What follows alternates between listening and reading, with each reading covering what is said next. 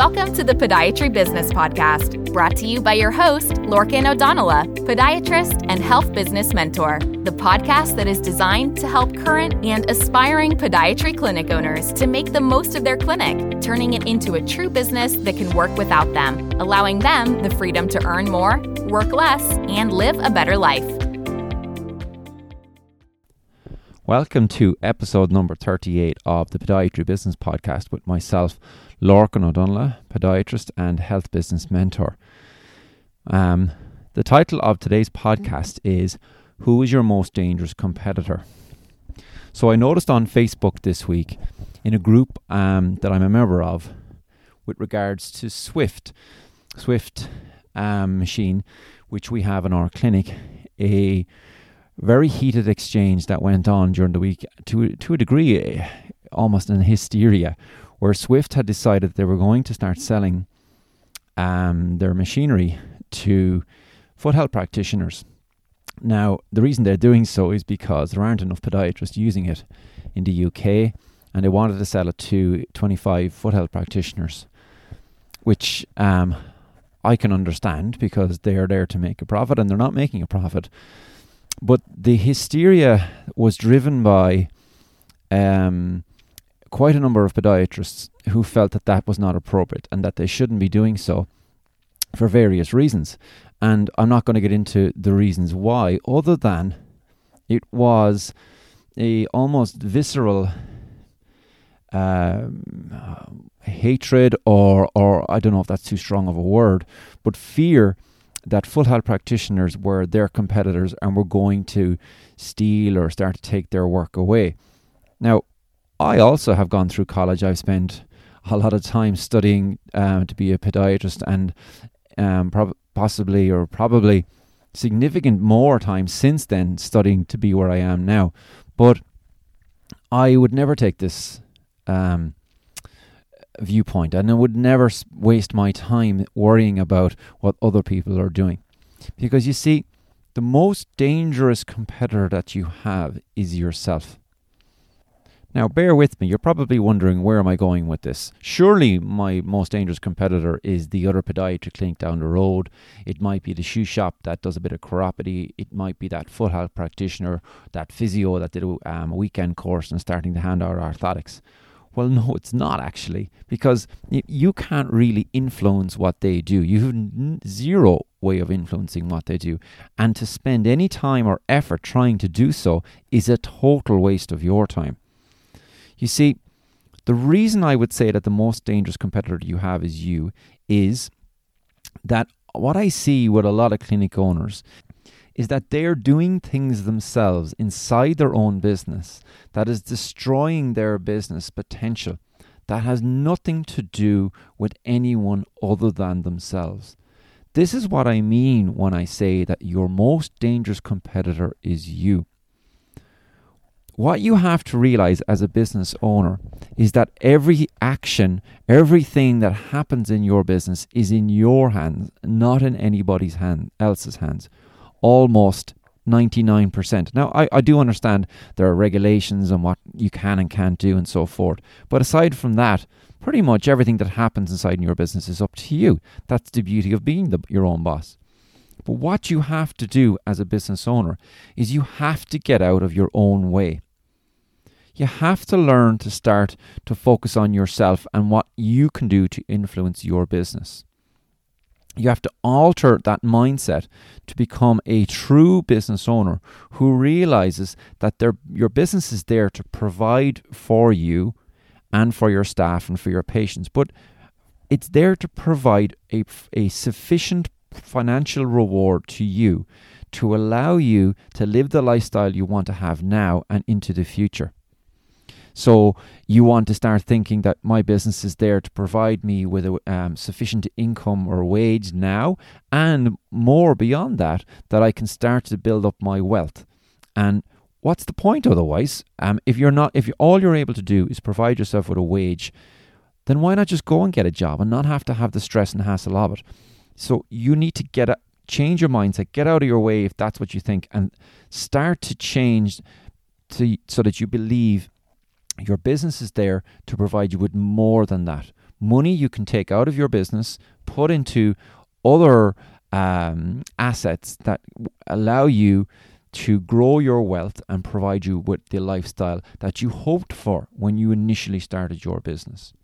Now, I know that this is probably a controversial topic, and there's probably people listening to this cursing at the podcast, but there are others who I'm starting to strike a chord with, who this is what they needed to hear. So I would beg you to stop worrying about other people. Stop concerning yourself with what your peers say you should be doing. In 99% of cases, these people are not the kind of business people that you want to be. These are the kind of clinicians who are working 40, 50, 60 hours a week, barely making their wage every week and that of their staff, and struggling for 30, 40 years until they get to the point where they try to sell their business and it's not worth anything and nobody wants to buy it off them because all they're buying is a ball and chain. Now, that was me at one stage, and what I did is I realized that I was my own worst enemy and I needed to get out of my way. I needed to change my mindset, and I needed to understand what my business was there for. And I needed to understand that the best way that I could get my business to provide me and my family with the lifestyle that we wanted was by providing the best possible service to my patients. Now, how do you do that? Well, obviously, your clinical skills need to be, shit hot, really. And if they're not, you need to start working on them in conjunction with everything else. But we'll assume that when you're listening to this, that your clinical skills are pretty good. And in fairness, even if you talk to a clinician who isn't very good at clinical skills, they usually think that their clinical skills are pretty good. But aside from that, other things you should work on is your customer service. Could you possibly be open longer hours? Could you open on Saturdays? Could you provide online bookings? Could you, if you weren't taking card machine payments, could you start to do things like that? And so on and so forth. What customer service can you provide to your patients to make the whole patient journey that they have with you superior to anyone else? That's not something that your competitors can influence. That's only something you can influence. You need to make sure that you stand out, you stand apart, that you don't follow the crowd. What you'll tend to find with most businesses is that owner will look around and see what everyone else is doing in that line of business. And if you own your own clinic, what tends to happen is you tend to work for someone else and you go off, you open your own clinic, you just kind of copy what they did because that's a template that seemed to work, you think, but you weren't too sure. And what you'll find is that the successful business owners are the ones that don't follow the crowd. They stand out and they do something different. They're the ones that are making the most of their business while providing the best quality customer service. An example would be where in my clinic we have written a book. Now, this book is coming out in the next month or two, and essentially when a patient comes to see us, they will get a gift package from us every time it's a new patient, and in part of it will be a book written by the Achilles Foot Clinic team, led by myself. That makes us stand out from everybody, and that's got nothing to do with what any other clinic does, because it's in my hands whether that happens or not. When you come into our clinic, our waiting room is 300 square feet, bigger than most clinics in the city. And you come in, we have lovely soft chairs for you to sit on, beautiful music. We're not playing the local radio station. And in times of non-COVID, we would give you tea in a fine china cup. Again, all things that have got nothing to do with anyone else. Now, we didn't always do these things. We used to have a pretty ugly looking clinic in a tiny little waiting room with hard chairs and the local radio station where the DJ was listening to all the people phoning in complaining about this and that topic of the day. Again, that had nothing to do with my competitors. That was my fault. So you need to understand sales and you need to understand persuasion. Now, you might say, I didn't go to college to learn how to become a salesman. Yeah, I know that. But if you cannot convince your patients to go ahead with the treatments that you recommend, you cannot learn the the psychology of how you persuade someone to go ahead with treatment, to be compliant, well, then you're not providing good quality customer service to that patient because you're not getting them better. You need to become the best that you can be at marketing. It's often said that the best businesses are the best marketers. And certainly I've found that since I've started to study marketing and implement the best marketing tactics that I can, that my business has exploded. So much so that during COVID this very year, that we ran out of space in our first clinic and had to open a second clinic, and we have doubled our staffing. Now, I know there are probably people listening to this podcast, maybe they've turned off by now, and they're cursing me for saying that I shouldn't be worrying about foot health practitioners or physios that do orthotics and so on. But I would say to them in return, it is a waste of your time and a waste of your effort. Your job is to look after your patients and to give them the best possible customer service and outcome that you can.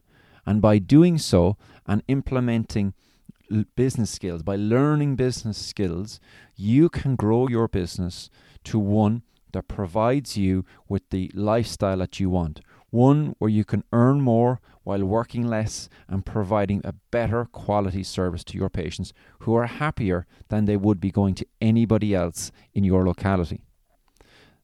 So I would urge you to start to learn business skills.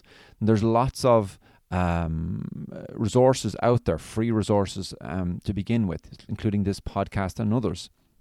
Now, obviously, you can fast track all of this by getting help, by getting a mentor, which is exactly what I did quite a number of years ago and what I do now with my private coaching clients, where I help them to avoid all the mistakes I made and to speed up the process, beginning with working on their mindset so that they can achieve their financial and personal goals while providing even better quality care to their patients.